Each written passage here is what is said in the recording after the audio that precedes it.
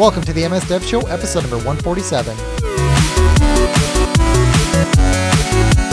This week, we talk with Jason R. Shaver about the new Azure CLI 2.0. PowerPoint is Turing complete and needs to be removed from the Apple App Store. And I finally have quantifiable proof that Carl is a slacker.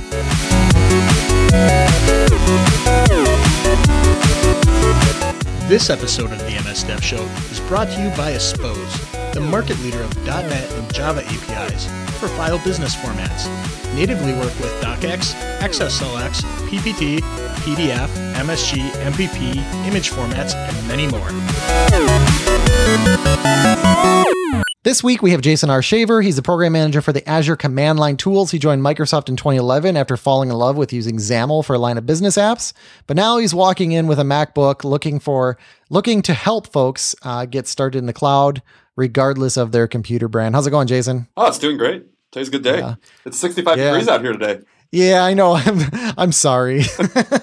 I was like, oh man, we have to record a podcast today indoors.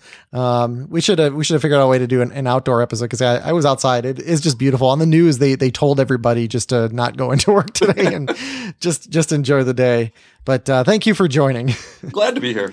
Yeah. So Carl, why are you such a slacker?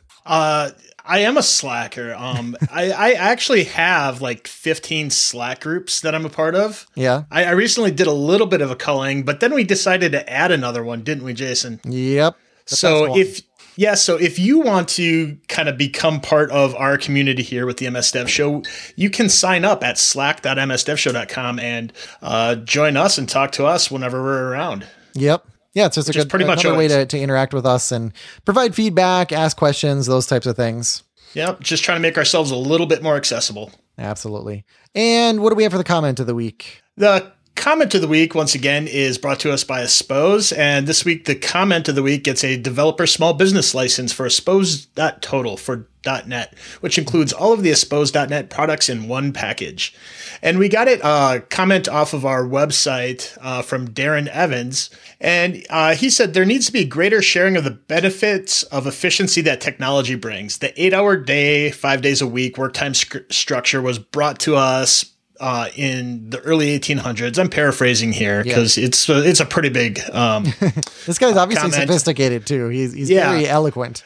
It says, why is so much of the world still working this closely with minor variances to this archaic pattern, given the time and efficiency increases that we have, both mechanical and digital technology brings us? Even in an economy needs to be enjoying the benefits of increased efficiency by being given a share of the time savings to spend on improved work-life balance needs. Well, instead Jason, it seems, and he goes on a little bit more. Yeah, but you know, that's one of the things I think is really interesting. If you look at some of the basic income theories and experiments that are going out there with a couple of countries in Europe and are being tossed around here, I think that's one of the ways that we're looking in a modern way to try to, one, spread the wealth, and two, kind of bring a little bit more of that utopian future thing that was promised to us even by cartoons like the Jetsons. I don't know if you remember, but they had 3-day work weeks where you work 2 or 3 hour shifts. Ooh, I like that. Pushing a button, and that was painful. Yeah, the point is that there's all this automation, yet we work the same as we used to, and it's really just because Jason is buying the latest and greatest MacBooks. So that's one explanation. But you follow this up with Slack, where you could look at something like Slack, which allows you to have constant communication with your customers, with your partners, but you at the same time, you don't want to fall into the 8-hour day and then Slack for another 4 hours, and now you have a 10-hour day. Yeah. But if you can use Slack to cut that 8-hour day to a 6-hour day of more productivity, a 4-hour day of more productivity, I think that's a great thing, and I think the industry's heading there. Yeah, absolutely. So that was a great comment, Darren.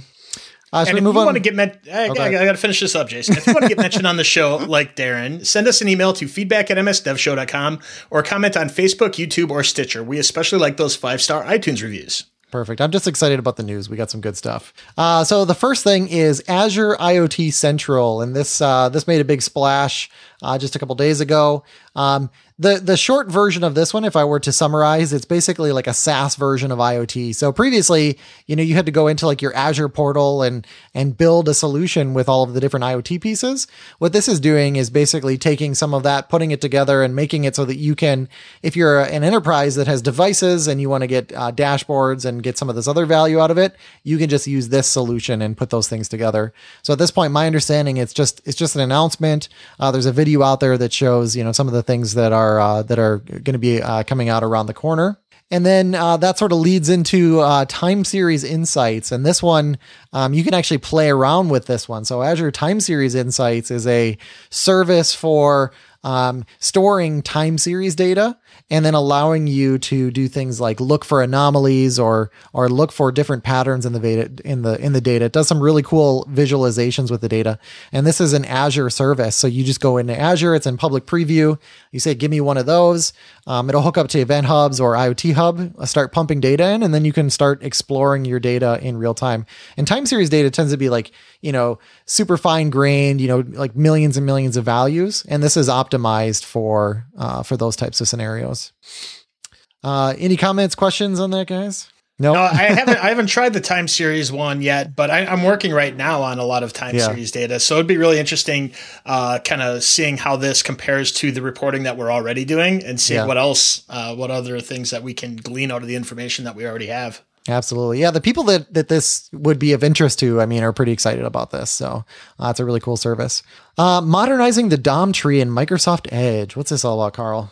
So I thought this was a really cool article because they kind of talked about like the history of how Internet Explorer has kind of constructed and maintained the idea of the DOM. Mm-hmm. And, they talked about like really how up until even very recently, they were looking at the DOM from like a 90s point of view. You had very simple tags and images and they were the backing structures were still like strings and they had just like optimized like how they did that string manipulation really quickly. Mm-hmm. But with the modern web, it's demanding a little bit more, especially when you have a lot of dynamic elements. And they go really through on how they've modernized the internals of just representing every element on the page and how that helps speed up the web experience in Microsoft Edge. So if you want like a really cool history lesson and kind of like where technology in the web is going right now, this is a really cool article to look into. Mm-hmm. Yeah. So the summary is Edge is faster now. Way faster. Way faster. And it even has a few benchmarks in there that are Jeff Atwood approved. So he loves his benchmarks. Yeah. Yeah, what was his comment? He said, kudos to Microsoft. Latest Edge version is nearly 50% faster on Browser Bench /Speedometer and now crushes Firefox. So very cool. Oh yeah, he's got a whole bunch of things in here. Latest Edge is also 2 times faster for Ember. Finally, some change I can believe in. Good work, Edge team. Yeah, very nice work. I love it. It's great whenever you have all these under the hood improvements that speed things up and don't really require you to do anything different. Free performance is sounds good to me. How to create your own templates for .NET New. So, Jason, do you remember like when we first started this podcast, I had like this really, really big fascination with this little plugin called Sidewaffle? Yes. And you talked about it for the next 15, 16 episodes. Yeah. So the author of this is the author of Sidewaffle, and this is what Sidewaffle turned into. Oh, I didn't know that. Okay. So this is actually all of that project templates, those item templates that you could create really easily, is now built into Visual Studio with this template generator. And if you want to find more about the template engine, is exactly what it's called, you can read this article and learn how to start building your own templates. Like Sidewaffle started back in the day, but now it's built into the tooling. Okay, so how are you controlling yourself these days? You got to be pretty excited about this. I am pretty excited. So I think the one drawback is, however, though, you need to be using .NET Core. So it won't work with like any project type like Sidewaffle could back in the day. But, this is, once again, something new that's being put back in. So as we progress further and further, this will support more and more. Awesome. Oh, let's see. Oh, and this is my favorite news story on the touring completeness of PowerPoint. So we'll actually, this video is hilarious. It was funny because I always click on all the news items, and then I ended up, there was something else I was looking at for a while, and the video just started playing and I really wasn't listening to it. And then all of a sudden I started like listening to what he was talking about, the capabilities in PowerPoint, and he starts building this touring engine. And I started laughing, like really laughing out loud, like, by myself. This video is just hilarious. He uses the animation engine. Actually, where I lost it was whenever he had PowerPoint TM, and then he put TM after that, and then he TM that, and then he took the whole thing in parentheses and put a TM after that. This video is just hilarious, but he basically built, a computational engine out of PowerPoint. And then he went on to show that this is actually, the version that's in the Apple Store is in violation of their terms of service, because you can't have, basically a computer that's capable of running like arbitrary code in the App Store. So which this becomes. Yeah. So he argued that PowerPoint should be pulled from the, from the Apple App Store. Is this like people who use Excel to render cells as like pixels to make Doom? Yeah, exactly. This is basically the same thing, except PowerPoint was never meant to do computation. But if you look at the length he went through to do this, it's pretty ridiculous. See, now someone this is only like a 5-minute. What was that? Someone from the Word team now needs to step up and show that Word can compete at this level. Yeah, I mean, we should just have a checkbox. Is like, okay, Excel, powerful, PowerPoint, powerful. Okay. We need OneNote. We need Word. So I actually, I emailed this guy. I got permission to use this video, after the end credits in our video version. Maybe I'll put it in the audio version. I'll have to listen and see if it still makes sense or not, but the video version for sure will have this video after the end credits. I've also referred him to our internship program to get this guy hired over here. This is the kind of talent we're looking for. No, this is great though. Any other comments on this? Nope. Yeah, definitely stay by after the credits and watch the video on that one. Okay, so let's talk about the Azure CLI, because I think it was a couple episodes ago where we had this as a news item that the Azure CLI version 2 was out, and I really knew almost nothing about it. And I said, we should really have somebody, and somebody who knows what they're talking about on the show to explain how it works, why it's cool, how to use it, those types of things. So that's why you're here. Yeah. So I guess we should. Yeah. Go ahead. Let's jump into some of the.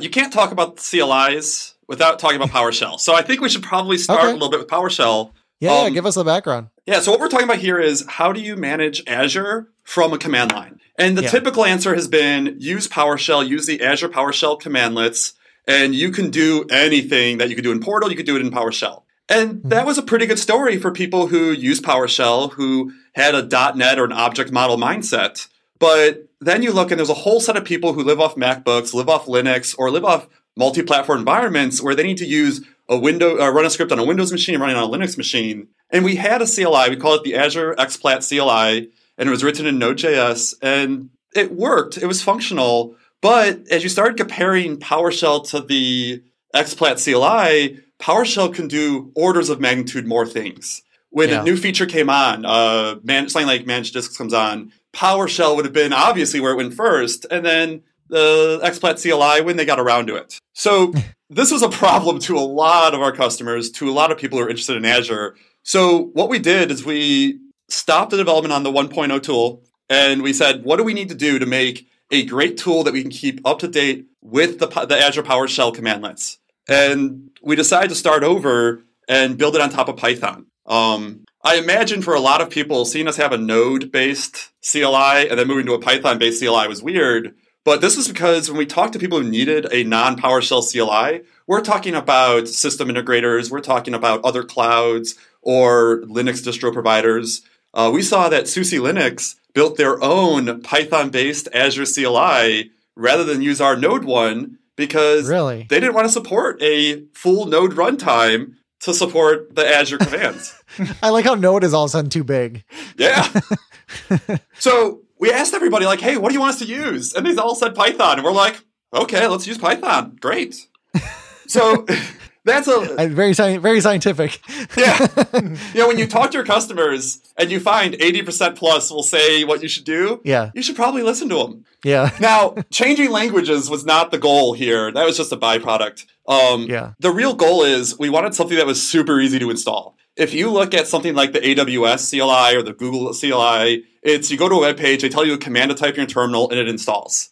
If you looked at our old CLI, it was download Node, figure that out. And if you're a .NET guy, downloading Node wasn't the easiest thing for a long time. Then install us, and then figure out how to keep us in date, which changed depending on your install methodology. You might have had an MSI install, and then you didn't have a normal Node install, and then you upgrade the node that isn't really there. It was kind of confusing for our customers. So we wanted to make it super easy. And one of the things that we did was we did not just upgrade the existing CLI and then say, now we're 2.0 and it's a full breaking change. So we actually made essentially a new CLI, and they both exist and work side by side. The old CLI is invoked by the command Azure. So it'd be like Azure VM. And the new CLI is AZ VM. Less characters, does not conflict. But what this allowed us to do is we were able to integrate the two CLIs. So rather than telling customers, hey, you might know the 1.0 CLI, and now here's a new one with all new commands, have fun, we do things like if you log in with the old CLI,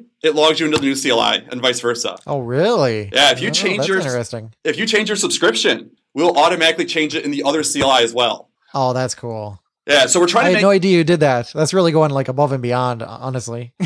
Yeah, it's about making it easy for incremental adoption, because if you have an existing set of scripts that run on a cron job, nothing is worse than Microsoft coming to you and saying, hey, those scripts, that's old style. You need to change that working, tested system to this new thing that we're just releasing now. So this gave us a chance to tell customers, hey, you need a new feature that's not available in the 1.0 CLI. You can continue to use 1.0 CLI and then just make the one command in the new CLI for the feature you want without ruining all your existing investments. Mm-hmm. So yeah, keep going. Oh, so that's one part. Natural, easy to install. Nowadays, we're looking at apt-get, so you can do ATP-get, install Azure CLI. There's a few more steps than that. We have an MSI for Windows, so you don't even have to worry about what to do on a command line. And everything except for our MSI install, if you want to update it, you don't have to just randomly figure out or go to Google. It's AZ component update, and it just updates everything in your CLI. Now, easy install, updatable, that's great. But another thing we heard from users is if you are a Mac or Linux customer, you have a lot of muscle memory grepping things using awk, SED. And if you looked at our old CLI, we didn't make that easy. We like to do a lot of things that we did in .NET and just kind of put that out into this Node CLI. So every output line would get a info or a help or an error prefix, which then means if you want to get clean greppable output, you got to actually cut all that out. So we were seeing users with scripts where it's make a call to the CLI, slice out the top rows, slice out the bottom rows, slice out the first column, then, run this awk on the remaining system. And then we make little changes, and those steps might have to change. So we focused on making sure we can work with the Linux style tools. So we have an output called TSV, and it's tab separated value, and it's new line for between records and tabs between columns. And clean, no headers, no row or column headers, just clean output. We also support things like standard in, standard out, and standard warning cleanly. Now, to a .NET person or to a PowerShell person, I believe there's like 7 outputs or 7 streams that you could output to, and that kind of made sense. And Azure was kind of built in that model. But then as you look at the Linux world, you really only get an input, an output, and something for error information. So we redesigned everything to work cleanly in that model instead of just having stuff go in sometimes weird places.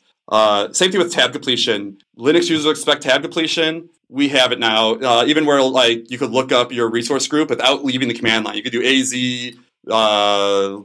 group show and then do a -n tab, and it'll list all your resource groups right there, and you just type the name of the one you want, you're good.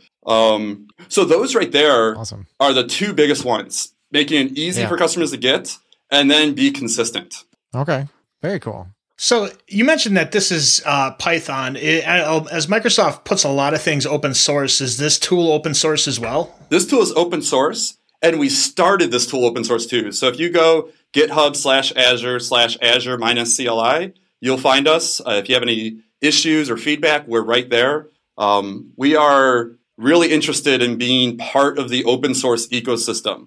Kind of a cool thing, when we were considering what tools you wanted to work with in the CLI, we started seeing like, okay, JSON documents are the lingua franca of the CLI and of the REST APIs. So working against these JSON documents is a core thing. We started looking at, okay, JQ is an existing tool out there, JQ.exe for people in the CMD world. And it allows you to transform your documents. And we looked at that and we said, oh, that's really cool. It's popular inside Microsoft. It's easy the code was easy to work with. But then we started talking to customers and we started noticing AWS uses a jQuery language called Jamespath that they invented. And the license allowed us to use it. So we said, rather than try to bring a new JSON processing language into the DevOps community, we'll just use one they're already familiar with Jamespath. So AWS and the Azure CLI use the exact same query language. So the -- query option in both CLIs is the same. This is really great for system integrators or people who are doing multi-cloud or where Azure might be their second cloud to an AWS or a G Cloud instance. Yeah. I love this too, that we acknowledge like the existence of other companies. That's a big change. Oh yeah. That seems so minor. It's great. A lot of our customers, a lot of people might think that someone would come to Azure and once they have Azure, they don't want AWS. Or if they go to AWS, they're not interested in Azure. But in reality, your cloud is still a point of failure. And as much as clouds are high reliability and cloud scale, you still want flexibility. If it's only just for negotiations and business reasons, you might need that flexibility. And so supporting two clouds shouldn't be a barrier of entry to get into Azure that, oh, now I need to learn an entire new thing. We want to try in the CLI to make that as easy as possible. Yeah. I mean, I worked with a company that they had, they were spending $1 million a year with AWS. They came over to Azure and, spent significantly more than that. But, it's like, hey, can you convert that workload over? And they're like, why should we convert that workload over? Like, that'd be a big pain in the butt. Yeah. So, that's just the reality too. I mean, this magical world, where you're all only using one vendor and doing one thing is, obviously never realistic. So, it is great whenever there's some similarities there.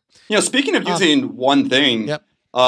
As you look at Azure, it's common for customers to use Portal for some of their tasks, to use Visual Studio for some of their tasks, to use something like Storage Explorer. But in the CLI, when we talk to especially the Linux folks, not as much the Mac folks, though there are definitely people there, but the Linux folks love everything to be invocable by the command line. So important to us is if you could do it in PowerShell, if you could do it in Portal, you should be able to do it in the CLI.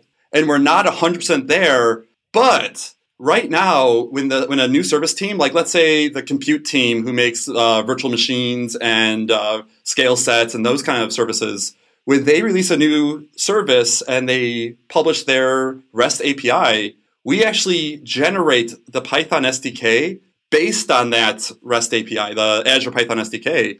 And then we generate the CLI based on top of that the Azure Python SDK. So just by the service releasing a feature, it gets added to this pipeline that gets it into the CLI. But we don't just stop there. Oh, wait, there's more. But wait, there's more. If you order now. Every single command that comes in gets information like this parameter means blah, this command does blah, here's an example how to use it. We worked with the new documentation system of Microsoft, docs.microsoft.com, and now every single pull request that's merged in kicks off a new doc build that pulls in every single change and refreshes the doc. Then every example and every sample in our doc system is automatically re-executed against that new version, and errors then come out to us in the doc team. Oh, that's cool. I love that. That's why, Carl and I have been talking. We want to get somebody from the docs team on because that sounds pretty cool. Like actually having your documentation, essentially throw like a build error and push it back. Cause I mean, there's nothing more frustrating where you're like copying a sample, right? And you're like kind of tweaking it. Why doesn't this work? Fine. I'll just go back. I'll just use the sample as it is. And then come to find out that doesn't work is super frustrating. So I like that strategy. And we used to have internal tools that, kind of like you do this check-in and it runs this CI and it builds and it becomes an internal thing. But we wanted to be part of the open source community, which means I can't gate external people's pull requests off of an internal build documentation system. So this is our way of saying that anybody's pull requests, anyone could submit documentation changes without worrying about breaking our whole doc site. Yeah, very cool. So I installed the command line, and I actually did it through through Bash, through the Linux subsystem. Yep. And so which I was pleasantly surprised to find that the documentation, I thought I was going to be trying something exotic, but it was actually like the first section of the documentation. And I was like, oh, okay, I guess this is perfectly normal. So I installed it in Bash, and the installer was very good because it was a single line that I pasted in, and I actually have a script that configures like my Linux subsystem environment. Mm-hmm. I just pasted it in anytime I set that environment up. And it was pretty slick because it ran, and actually, normally I ignore like all the output of any kind of command that I run, and it didn't work. And here, then I ran it again. I actually read what it said, and it said, hey, you need to install these things. And it said, oh, by the way, here's the command line to run. So I just copied that. I pasted that in. It installed all the dependencies for me. Then I installed the command line. And what I thought was kind of interesting is the new login process, because historically this has been it was really goofy. You had like this XML file thing, this publish profile, and blah blah blah. It was kind of just awkward. So can you describe the new login process? So our main form of login in, especially for interactive users, is what we call a device login, where you do AZ space login. And we give you a web link, aka.ms/device login, and I think it's like an 8 or 10 character code that you paste in there into this web page. And that web page will do your validation. And the CLI just keeps polling in the back to see if you have a valid login, and then it logs you in. But what you don't have to figure out is, where do you get this file? What format does it need to be in? What kinds of secrets do I need? Those are hard questions. Though, we should also talk a little bit about what happens when you want to go from an interactive login to a cron job. Because a lot of people then go, I want to run this. I want to shut off all my VMs when I leave work today. So midnight, shut off the VMs. But your login has expired, or you're not even logged on your machine. So service principals are the answer to this. But historically, they've required some difficulty creating. We put an amazing amount of effort into just cleaning up that process. So now we have a command, and we moved it recently, and I just got back from paternity leave, and so I don't want to say what it is because I'll mess it up. But it's something like AZ something create for SP, and it will automatically create a service principal, assign rights to your subscription. It'll give you an output of, here is how to assign new rights. Here's how to look for new rights to assign. Here's to identify resources for assigning rights to directly. And then here's how to delete the whole thing. I like that. And then you can just take that. Oh, and then also we give you the line of code of like, cut and paste this, and this is your line of code to log in. So you just cut and paste that, put it in the top of your script, and you're good to go. That's awesome, because that's always a huge hassle. Yeah, big deal for a lot of Java developers. And I believe this is more of a .NET focused podcast. But Java developers love working with service principals, and this makes it so much easier. So speaking of using different technologies, I mean, jumping back a little bit, you mentioned that Linux users love being in the command line a lot more than like Mac or Windows people. But do you have like any kind of breakdown of the usage by OS or technology? Right about now, I looked up before we talked today, we're about 60% Windows command line, which might feel very high. But as you look internally, this tool has been used more heavily internally than externally because we're a new tool. And we're talking about a tool that manages Azure writ large.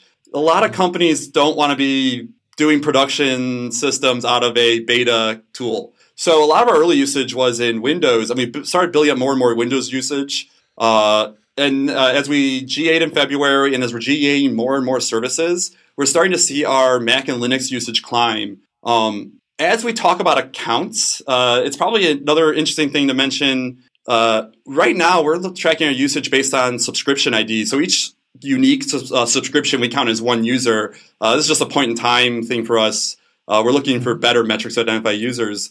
And we started seeing that patterns like .NET users may have a few more subscriptions in their accounts than some of our Linux users. And so we started to see some really cool usage patterns between Linux and Windows and Mac and Windows just by looking at the telemetry of the CLI. Aspose offers a powerful set of file management APIs with which developers can create applications, which can create, open, edit, and save the majority of popular business file formats. Their product range supports a multitude of file formats, including Word documents, Excel spreadsheets, PowerPoint presentations, PDF documents, OneNote, Outlook, Project, Visio files, popular image formats, and many others. Aspose produces APIs for .NET, Java in the cloud, which can be utilized in almost any modern language available today. Visit www.aspose.com for a free 30-day no limitations trial. And if you get stuck, message the friendly support team for help. All technical support is offered free of charge. Remember,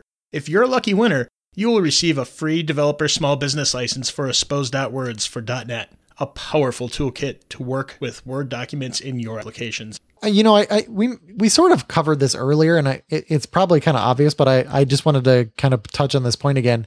There's the PowerShell version, and now PowerShell goes cross-platform. So theoretically, I could use the PowerShell CLI across all platforms.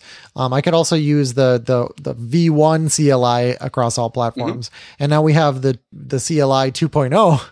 So I really have like 3 options to choose from. So is it just cut and dry? I mean, like if anybody who's listening who's like, well, which one should I use? I mean, should they all be using the new one? So the first separation is between PowerShell and CLI. If you have existing investments in PowerShell, it might be scripts, it might be resources that you've hired. PowerShell is a great tool and is an answer for you. But we want to make sure that we didn't provide just one right tool, but we gave the companies the right tools for for the options they need. If you have Linux expertise, if that's what you invested in, Azure CLI 2 will provide the same benefits as PowerShell. That's our goal. Okay. Now, Azure CLI 1, one of the reasons that we've moved away from it is the Azure Service Model, ASM, some people call it RDFE. And specifically, let's talk cloud services. Cloud services is one of the largest non-ARM services in Azure. And the model... When you say ARM... You mean Azure Resource Manager? Yeah, Azure Resource Model. It's confusing for our listeners, probably. not ARM processors. Yes, not ARM processors. These are the templates and the structure of resources in Azure. We call it ARM for management. This is things like resource groups. In ASM, resource groups doesn't exist as a concept. And as a result, when we switched from ASM to ARM, everything changed. And we used the same CLI for both. And we'd use Azure mode ARM or Azure mode ASM to tell you which one you're in. But very few customers understood the difference. And when they went to someone else's computer, the commands were different. They wouldn't know why. They reinstalled, commands were different. They wouldn't know why. They upgrade, commands were different. They wouldn't know why. So we basically said the ASM model is stopping at the XPlat CLI. And we're going to keep the XPlat CLI alive, healthy, and supported until ASM is no longer a requirement for working with Microsoft technologies. Okay. So if you're a new user though, then I think then it sounds like you have a choice between PowerShell and the CrossPlat CLI, right? Okay. So both of those will continue to move on. And if you're doing ASM, then you use the V1 CLI. Yes. And you'll find that new ARM features will no longer post-build be included in the XPlat CLI ARM functionality. And then it's really just going to be there for existing ASM customers. Okay. Another reason you might want to consider we should talk a little bit about Polyglot developers, because Polyglot developers are a really big deal for us in the Azure Developer Tools division or group. So right now, if you do file new project in a Visual Studio ASP.NET webpage, you get things like Bower and Gulp. And now you start saying, like, what does it mean by Polyglot developer? You could be a .NET developer, and you still can't get away from the node tool chains, from working with JavaScript, let alone things like the React and Angular. Everyone's a Polyglot developer. If you find yourself working in that world where you're working near JSON, where you're working with tools like Gulp and task runners, if you're working a lot with VSTS, you might find yourself with a little more joy in the Azure CLI just because it's next to all those tools on your command line. PowerShell is also able to do all those things, but for some users who aren't already into PowerShell, they might find an easier time working with the CLI instead of PowerShell, just because of the simpler object model, i.e. lack of an object model. Mm-hmm. Now my next question is around, if you look at Azure is this thing that always moves forward, right? I mean, there's changes every day that are happening underneath the hood. And sometimes the API itself will change in some way. Whereas the command line is something I download and it has an understanding of what Azure looks like, what those interfaces look like, but it doesn't change, right? Unless you actually update it. So how do you, and even if you update it, maybe you guys didn't do it. I don't know. How do you keep those things in sync so that whenever I'm using the command line, I'm always talking to Azure in the way that it expects to be talked to? Yeah, this is the topic of API versions in Azure. This is not a simple topic for customers. Even internally, this is a very contentious, difficult conversation over the past couple of years. Yeah. We're right now working on closing down how we're going to handle in the CLI what we call profiles. And the idea with a profile is you'll have a date string that gives you a specific point in time self-consistent list of Azure modules. So that might be a GA version of storage, compute, networking, and a preview version of managed disks and DocDB, and a beta version of something else.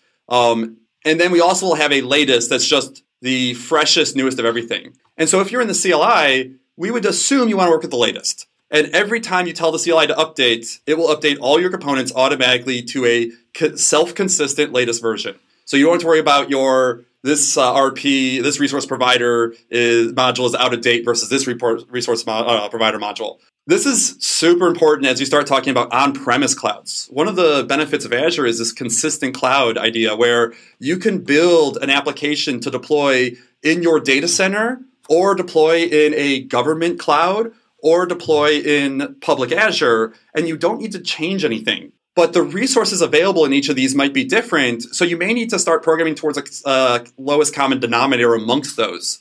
You might not be able to use the newest VM feature because that VM feature didn't make it to your on-premise Azure stack yet. So These profiles will be our answer to cleanly work with this. You find what the lowest common denominator is across all your clouds, and we'll even help you find out what that is. We'll do something like AZ profile list, and it'll tell you what all the profiles in all your clouds are, what the latest and what the least common denominator, the greatest least common denominator is for between them all. And then you just do AZ profile set that string, and it will create a new environment of your CLI built with it'll download all the right modules for that version of the API profiles, and keep that side by side with the latest version.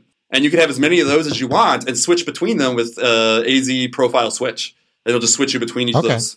So this will make it really easy where people aren't going to have to worry about how do they build up what the right API version is to put in their query string when they're doing REST APIs. But if you exist at a SDK level, this probably won't mean as much to you. Short, it'll be easy to figure out what the right SDK is. So how do I pull down profiles then? Yes. We'll be including profiles. So as the APIs update, then you pull down new profiles? Yep, exactly. Okay, I gotcha. And those will be a curated list by the company. Okay.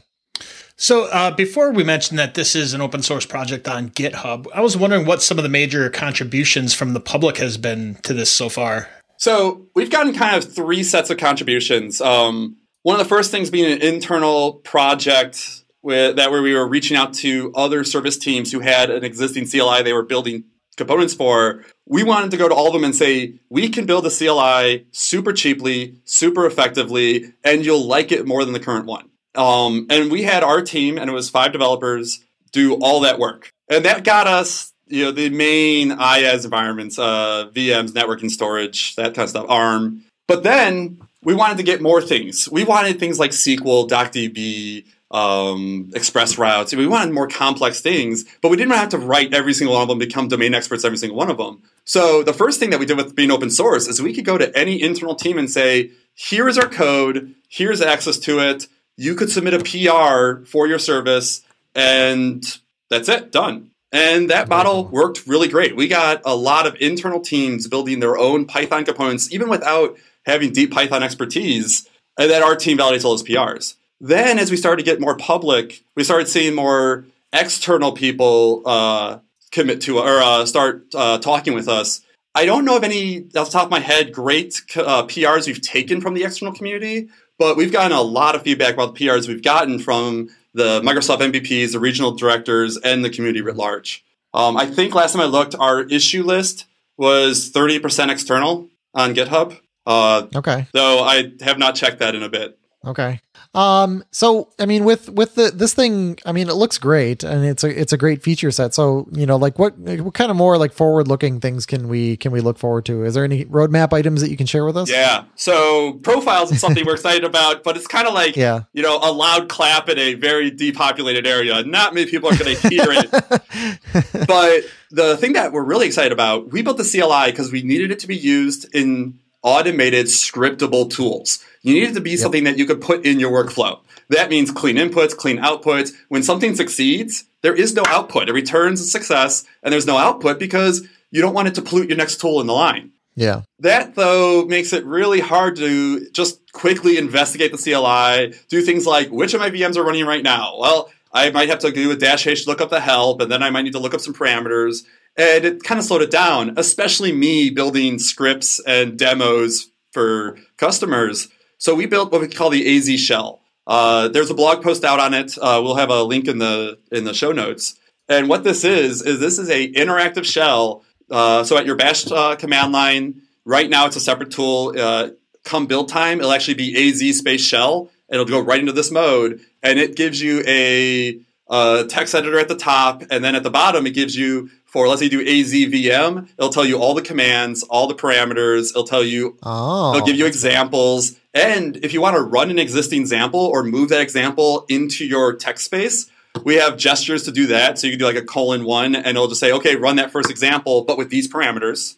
And some of our examples for VM creation, if you want to create multiple NICs or you want to do express routes, some of those examples get complicated and you just want to change a name or resource group. We could do that with this.